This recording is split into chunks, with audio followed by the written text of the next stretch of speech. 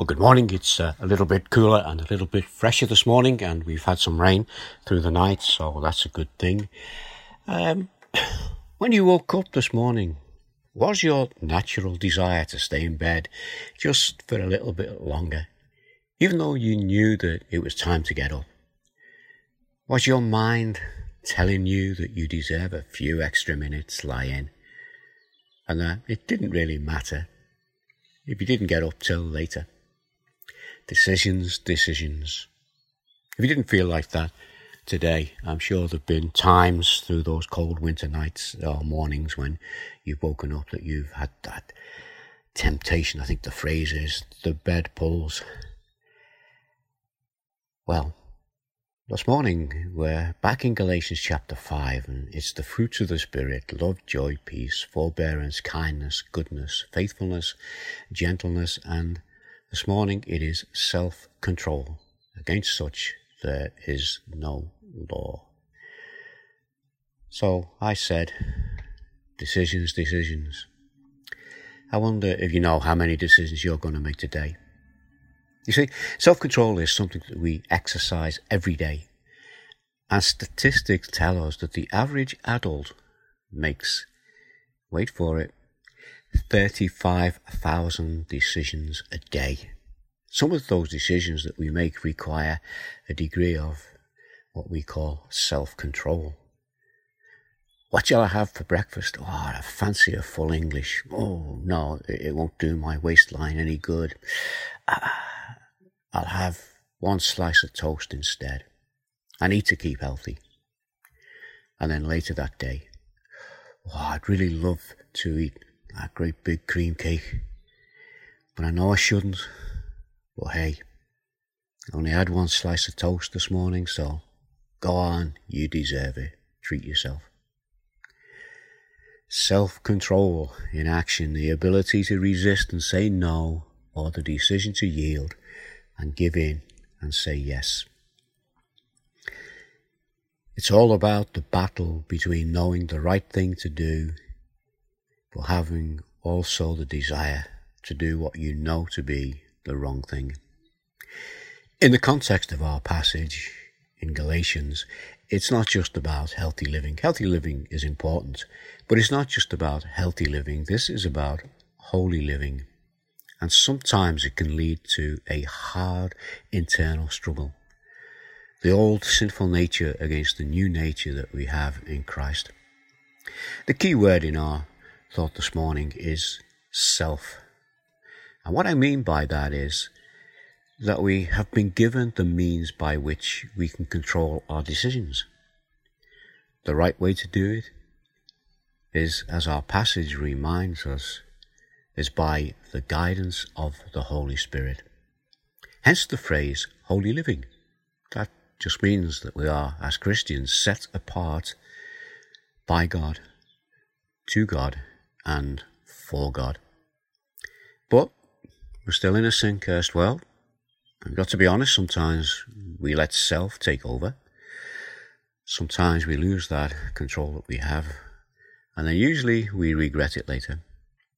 I'm going to quote a verse that we've quoted quite a few times in this session, and the reason is that it is relevant to so many parts of the fruit of the Spirit.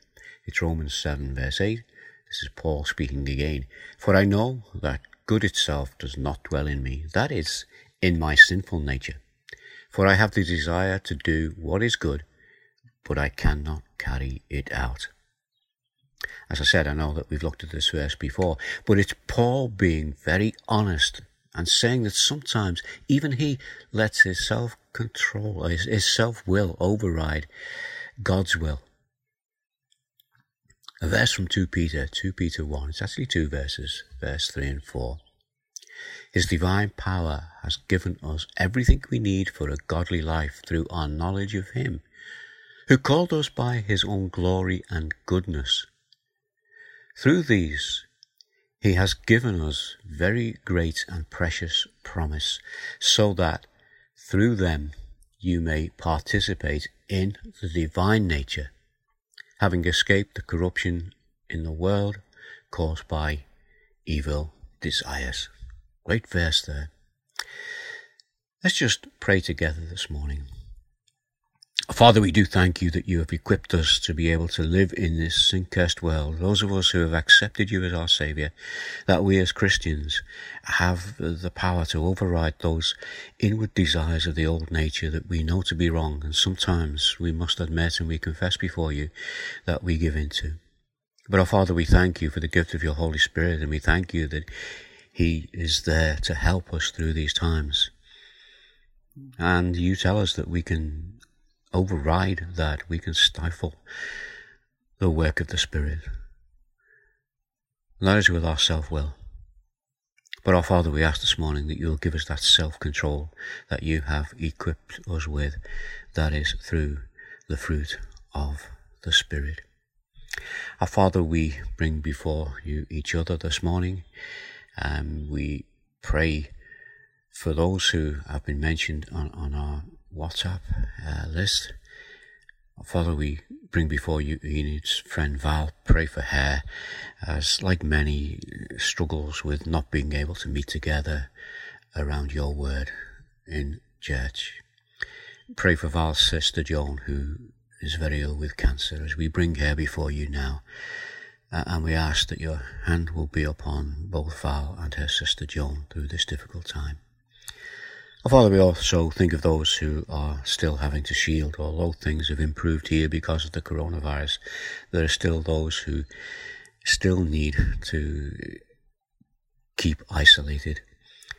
And we pray in particular for those that we know. We bring before you Jan's husband, Alex. We ask that you will just be with him and give him ease and comfort. We think of Tony and his family, and we pray especially for little Alfie, who is also at high risk, as we bring him into your presence. And our Father, we just thank you that we have this opportunity to meet in this way. We know it's an unusual way, but we can meet you anywhere. And our Father, we just thank you that we can come before you, we can bring each other into your presence. And our Father, we do this by the power of the cross. And we do it in the name of the one who has given his life that we might live, and that we might have that life eternal. In his name we ask that you help us to live the way you would have us live, particularly in these difficult times. And in the name of Jesus we ask these things. Amen. Amen. Do also pray for the FIEC. I know the announcement has been made that it will be possible for churches to gather together, but that's not going to be as easy as it sounds. And there are many, many problems we need to face and things we need to sort out before that will happen. And the FIEC are meeting with other church leaders and with the government, and they will be offering advice on this, as church leaders will be meeting amongst themselves and deciding what is the best way to do this, as we do consider going back to church. But let's pray that it will happen and that we will be safe. Well, thank you again for this morning. I will be back tomorrow. But in the meantime, would you like a hymn? Again, I'm not going to sing it, but it's one that came to mind as I was preparing for this, and as I've been looking at this morning. And this is the hymn, and it's called All to Jesus I Surrender, and I'll read the words to you. All to Jesus I surrender, all to him I freely give. I will ever love and trust him, in his presence daily live. All to Jesus I surrender, humbly at his feet I bow. Worldly pleasure all forsaken, take me, Jesus, take me now. All to Jesus I surrender, make me Saviour, wholly thine. Let me feel the Holy Spirit, truly know that thou art mine. I surrender all, I surrender all to thee, my blessed Saviour, I surrender all. And for our time that we've been having in Galatians chapter 5, that line there, let me feel the Holy Spirit, truly know that thou art mine. I surrender all.